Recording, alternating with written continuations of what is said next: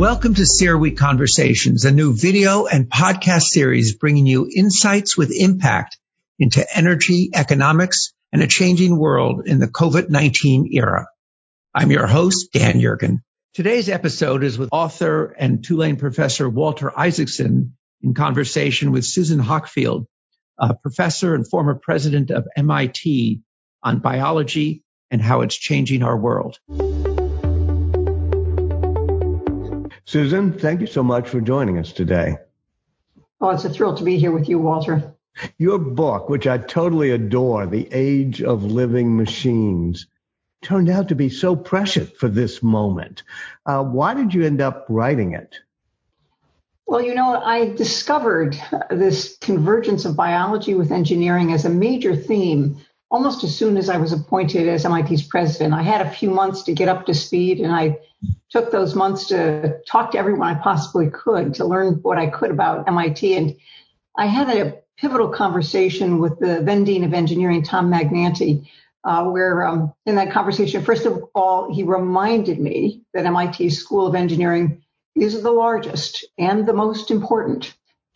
And I took that on. I said, yes, of course, I understand that, Dean. It means that you work for him is what he was trying to say. The president does work for the faculty, of course. But then he went on to tell me something truly amazing. He told me that of the almost 400 faculty members in the School of Engineering, a third of them were using biological parts in their work. And I was well aware of biomedical engineering, so I offered that as my understanding. And he shook his head and said, well, that's only the smallest part of it. And from then on, I just discovered so many new technologies emerging from the convergence of biology with engineering and the hard sciences. It's an exciting story, and I think it is going to be the technology story of the 21st century. And right. During the past 50 years, when you and I were coming of age, it was a digital technology that drove things, and we became part of a digital revolution. But what you're saying in this book is that it's going to be the connection of engineering to biology that's going to create a new life science engineering revolution. Absolutely. And Walter, one of the things, much as I, love all of my computer devices, and hadn't really paused to think about where it came from. I mean, you and I know who the great innovators were that have produced these digital marvels. But as I thought about it, I realized that what enabled the electronics and the information and the computer industries was a convergence of physics with engineering. So the parts list of physics really wasn't known until around 1900. Thomson discovered the electron in 1897, and the components of the atom were resolved. And, engineers love a parts list. And so they picked up those parts and turned them into the electronics gadgets that we have so enjoyed. And frankly, the electronics, computer, and information industries, in my view, and I think everyone would agree, that have been the most transformational technologies and industries of the 20th century. And what are the parts lists that comprise what you're calling the next phase, which is a biological parts list? Well, biology didn't have a parts list at the beginning, first half of the 20th century. A very important science. As a biologist, I will assert that it has been an important science for centuries. But it was only with the advent of molecular biology and genomics that we really had a parts list of biology that, of course, the engineers were picking up, as the dean told me, to turn into technologies that really sound like science fiction, but they're not. And it's an understanding that is not general yet, but I think it's an exciting promise for solving the great challenges that are with us in the 21st century. Well, when you talk about the molecular parts list for biology, I assume you're talking about two really great molecules, DNA and RNA. Is that right? DNA, RNA, and I throw proteins in there too, because the DNA and RNA by themselves rarely manifest function. So the DNA and the RNA that produce these fantastic little machines called proteins, really represent a parts list that allow engineers to build incredible new kinds of technology with a kind of resolution. These biological parts are very, very small. And it allows engineers to build from very small components, really extraordinary new kinds of technologies. Give me a couple of examples. Okay, so one of my favorites is for water. We've been purifying water for thousands of years. I think there's an engraving in an Egyptian tomb from, 1500 BC or something, showing distillation. So we've been distilling dirty water to provide clean water for thousands of years, or filtering it through sand, or now through complex chemically built filters. And yet today we don't have anywhere near enough clean water to meet the world's needs. It's a hard problem, but our cells, the cells in every organism on Earth, have figured out how to purify water. If you think about the way your skin feels, it has this lovely texture because the cells in our skin are very clever at regulating the amount of water. And, if you sit in a hot bath too long, you come out and your fingertips are all puckered up because, we have confused, let's just say, our water system that regulates the water that goes in and out of our cells. It ends up that that water control in cells is mediated by a protein, a very, very small channel that regulates the flow of water into and out of a cell. It was discovered by a hematologist named Peter Agre at Johns Hopkins University. And he did an incredible set of studies on this protein that he named, beautiful name, aquaporin, the water pore. And every organism uses this water pore. And as he was doing the basic science around this, there was a biophysicist entrepreneur who was following the work. And he said to himself, if our cells use this magnificent protein to purify water, could we use that protein to purify water for our use? He founded a company called Aquaporin AS. It's located outside of Copenhagen that's building water filters using the aquaporin protein. And he said something as I was writing the book, I went to visit him, and he said something that just captured the whole concept for me. He said, I could bust my brain trying to invent a new way to purify water. But why don't I just use nature's genius to do it for us? Can you give me an example of how we might use nature's genius in that way, adapt something from nature that might help us in the energy industry, especially with batteries, storage, whatever it may be? Yeah, this became another just passion of mine while I was president of MIT. Obviously, we face an incredible energy challenge. Our energy use right now is unsustainable, and we've got to get to a better energy future, a more sustainable energy future. And while, I like wind and I like solar, the rate limiting technology for these intermittent energy sources, the sun doesn't always shine, the wind doesn't always blow. And the rate limiting technology is actually energy storage, which we call batteries. And we have gotten better and better at batteries, but still state-of-the-art lithium-ion batteries aren't going to be the sustainable solution that we need to really scale up energy to the level we need. Lithium is rare, cobalt is rare, and frankly, the manufacturing processes for batteries are pretty unsustainable in themselves. They're done at very high temperature, that is a big energy input, and there are a lot of toxic byproducts. A colleague of mine at MIT was fascinated in biological organisms and how they do their work without contaminating their world. And she thought, her name is Angela Belcher, and she thought, well, for example, if the abalone can build its shell and then have that shell disintegrate when the abalone dies without contaminating the ocean in which it lives, why can't we?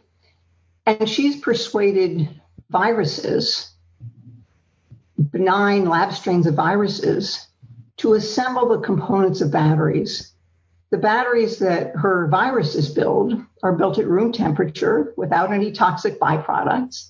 And the batteries have the same charge density, that is, they can hold the same amount of electricity as a state-of-the-art lithium-ion battery, and can cycle through charge and discharge cycles the same as, again, state-of-the-art lithium-ion batteries.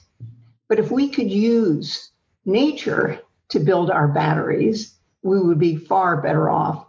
And this could get us to a much better energy future. Now, I used lithium ion as an example, but she's way out ahead of all of us, because I came back from one of the talks I gave with a question about these batteries. And she looked at me with kind of horror and she said, "Oh, we're not using lithium anymore." So she has her viruses now assembling batteries out of earth abundant materials that, again, have the same storage capacity as state-of-the-art lithium-ion batteries. So again, if we could use nature's genius to build the energy storage capacity we need, we'd be getting out ahead of our current dilemma of not really having a sustainable solution for our energy challenges. That reminds me of something that I'm writing about, which is Jennifer Doudna, Fong Zhang, and others who adapted the immune system that bacteria have to fight off viruses, which is known as CRISPR. And they're saying, how can we adapt that both to edit our own genes, but now to fight off the coronavirus, to do it just the way bacteria does, which is remember the genetic sequences of a virus and then guide an enzyme to cut that genetic sequence when the virus comes again. How do you think the coronavirus pandemic that we're in right now might further these ideas you've been talking about? Yeah, I think, in crises, we often see the lacunae in our understanding and, really the gaps in our systems. And for me, the thing that continues to haunt me about our response to the coronavirus is what I call a diagnostics deficit. So this nation has not turned its mind toward the importance of diagnostics. So for the coronavirus, we're seeing it writ large. Even today, in my view, we don't have sufficiently accurate, sufficiently rapid, sufficiently cheap diagnostics. The countries that have managed to control the coronavirus are countries that have been able to track and trace. Well, to track, you need to diagnose at a level that we aren't even beginning to approach here in the United States. And one of the technologies that I profile in the book is a new way to diagnose disease. And, this whole business of diagnostics, you don't need it just in a pandemic. If we think about our healthcare system in the United States, we spend 18% of GDP roughly on healthcare. And that looks like it's going to grow. And while we have some breathtaking new approaches to treat disease, I can use cancer as an example. Miraculous new ways to control cancer. Not all cancers, but some cancers. But truth be told, we're diagnosing cancer really late in the game. And it's pretty darn expensive and really hard to pull people back from that cliff of dying from cancer, once they've already reached the edge of the cliff. It's much easier if you could diagnose cancer earlier, much earlier. It'd be a lot easier to control it. But you need a diagnostic with greater sensitivity. So Sangeeta Bhatia, who's an MD PhD, has again used the genius of biology to develop a much more sensitive diagnostic. And she's a nanotechnologist, so she starts out with nanoparticles. This combination, again, of engineering and biology, and decorates these nanoparticles with a little bit of a protein that cancer cells uniquely cut. So this cancer protein is called an enzyme that cuts proteins. And why do cancer cells do that? Well, cancer cells misbehave. Your liver cells stay where they're supposed to be. But liver cells in the cancer are crazy. They move all around. They move places they shouldn't be. When cancer gets sufficiently advanced, they even leave the liver and go someplace else and create damage there. Well, what Sangeeta figured out is if she could detect not the cells themselves, but something that amplifies, she could find a cancer potentially earlier. And she uses, again, these cancer enzymes as the detector, and enzymes do their job over and over and over again. So it's not just one cell, one product. It's one cell, lots of enzymes, lots of product. So she injects these nanoparticles into a mouse, now in clinical trials in a human, Mm-hmm. And the nanoparticles have this little protein that the cancer enzyme cuts. And, if you don't have cancer, nothing happens to the nanoparticle. You don't see it. But if you do, the enzyme clips off these little proteins, and the protein remainder, that little cut off bit, finds its way into the urine.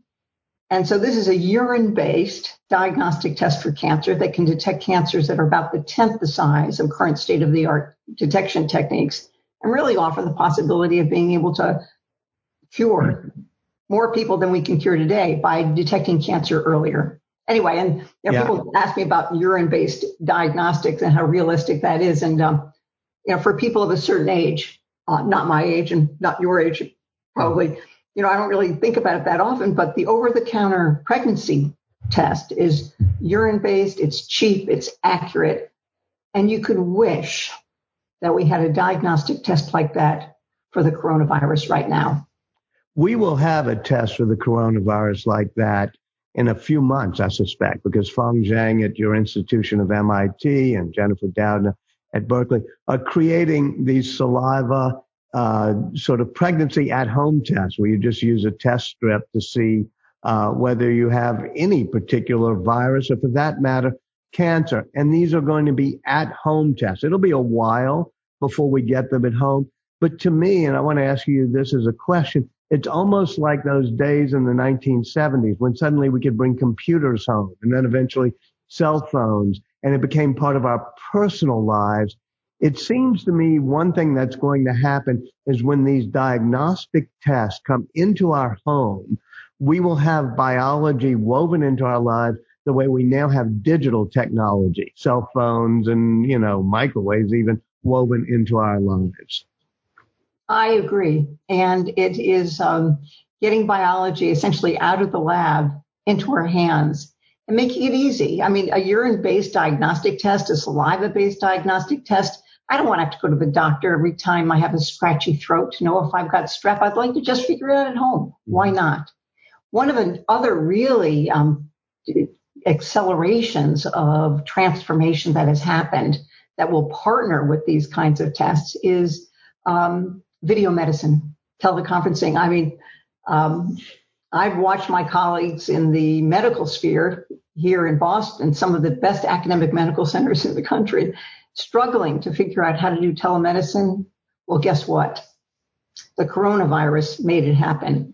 And so there will be a number of things like this CRISPR-based diagnostic test that will continue and have a huge impact. Walter, you and I have talked about this before, and I think you and I are people who love to think about collaboration and communities of work, because while we always like to imagine that there's a lone inventor, truth be told, that lone inventor doesn't have the impact that she or he would have unless they connect to a community that helps bring a great idea into being. And one of the things that has pleased me enormously is in the face of this pandemic, across the Boston region, people have come together to find these solutions in ways that I had only dreamed of. I'd worked pretty hard and always felt like pushing a rock up a hill to increase the kind of collaborations across institutions between the academy and industry, just to accelerate progress. People bring different parts of the solution together so you can get something done. And I very much hope that it's not just technologies like CRISPR-based diagnostics and telemedicine that will continue, but also this new way of working together, I hope will continue after let's hope there's an after. Yes, and I do think you're right that the collaboration and sharing and openness that have come from the coronavirus crisis will serve as a counterweight to the past 20 or 30 years when intellectual property and patents and lawyering, finding lawyers to document every little discovery and make it proprietary, that became more and more dominant. I think we have to get a balance between the desire to patent things and the desire to collaborate and to share. Let me move back a little bit to energy, because you've written some about carbon capture and sequestration too. And I was wondering where you think that's going to be heading. Yeah, so these have been the idea of using biology in the energy domain holds enormous promise. The most obvious one is biofuels, and boy, that has proved to be much harder than we ever imagined. Part of it is because nature is very conservative. Nature likes doing things the way she does them, and you can persuade some bacterium, some organism, to make a biofuel that it doesn't normally make. But guess what? When given a chance to run free, it reverts back to its normal form. So biofuels, I think, are still promising, but they're out there a bit. One of the approaches that I think is very promising is that we think of the fossil fuel problem in terms of usually what we put into our cars and trucks and airplanes. But there's another really big problem in that fossil fuels are the feedstock for many of the materials that we enjoy today. And there's a lot of really important work on figuring out how to organically generate those feedstocks and not having to go back to oil and gas to actually produce the plastics that we need. And as soon as I say plastics, people think, eek, why don't we don't need more plastics. However, we do need plastics. And on the other side of it, we also need to be able to get rid of the plastics. And so that's also, I think, a very promising direction where people are designing new ways to break down plastics, again, using microorganisms that are all around us. Your CRISPR description, I think, is one of the most delightful discoveries in recent times, because who knew that bacteria were smart enough to figure out, who the invaders might be and repel them the next time through mechanisms that we can now harness. And so you got to give them a lot of credit, but they did have 3 billion years to figure it out. We have about 3 months to figure it out, so we're going to have to be even cleverer. Right. So, and also for, I know of a number of projects on carbon capture. We think, this would be great if we could pull CO2 out of the air, out of a smokestack. It's a very hard problem. The kinetics of CO2 capture and conversion are pretty tricky. But people are, I think, making a lot of great progress using, again, bioorganisms to do the hard work. That has to be done, of course, at a very small scale, but that's what bioorganisms are good at. So I think there's a lot of promise. But like everything else, that promise takes a lot of work, takes a lot of financial support, and takes an innovation system that actually is set up to accelerate the hard tech, that is making physical things change. That's a tough problem. One of the advantages of the computer revolution is it's fast. I mean, you can write new code, every 5 minutes if you need to, and just the biology, physical reality so far moves on a much slower pace than computer technology. Yeah, it's interesting that our digital tech, we've got an amazing amount of things in the past 50 years. The progress has been exponential. And yet in the physical world, whether it be batteries or airplane travel or whatever, our progress has been pretty minimal. So it will be interesting to see if in this next phase that you talk about, we can make progress in the physical space the way we have in the digital space. And that ties into something you've written about that's almost an umbrella for this discussion we've had, which is Malthus, the Malthusian dilemma. How are we going to defeat it? Yeah. So, the Reverend Thomas Robert Malthus in 1798 wrote a treatise on the principle of population. And he made this observation. He was a great demographer, and we kind of make fun of him now, but he was a great demographer.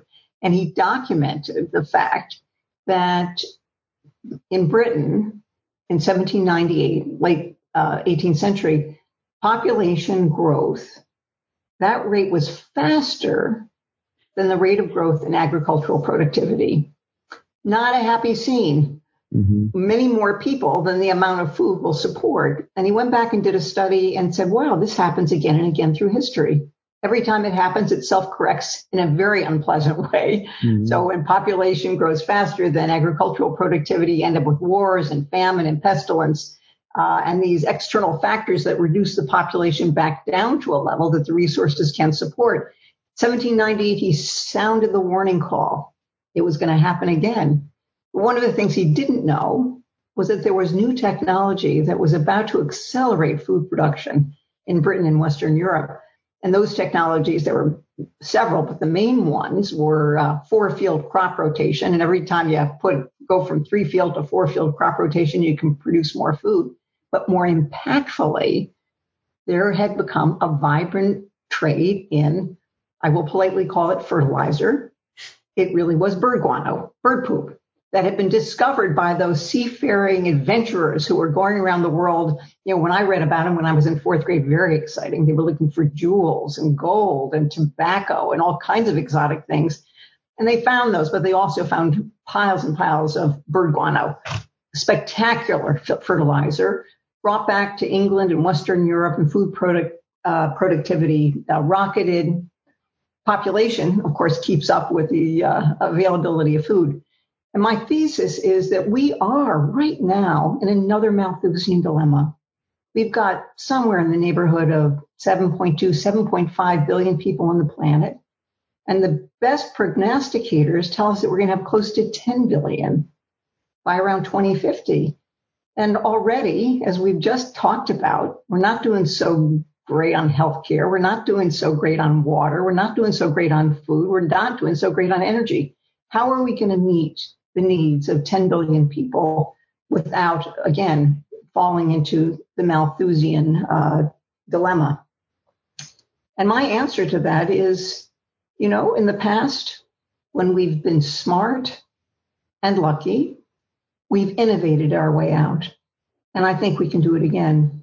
And it's one of the reasons why I wrote the book, which is that there are not many ways that non-scientists, non-engineers can understand the promise of the technologies as they're arising. And it's a way of sharing my optimism and my hope that we will once again be able to innovate our way out of today's Malthusian dilemma. But to do that requires a lot of input. It requires really sound policy. It requires people being committed to inventing a future that's better than the present. And my fear, Walter, and you know this history far better than I, is that great bursts of technology progress are usually catalyzed by war. World War II is a shining example of the kind of technology development that can happen over a very short period under the pressure of an existential threat.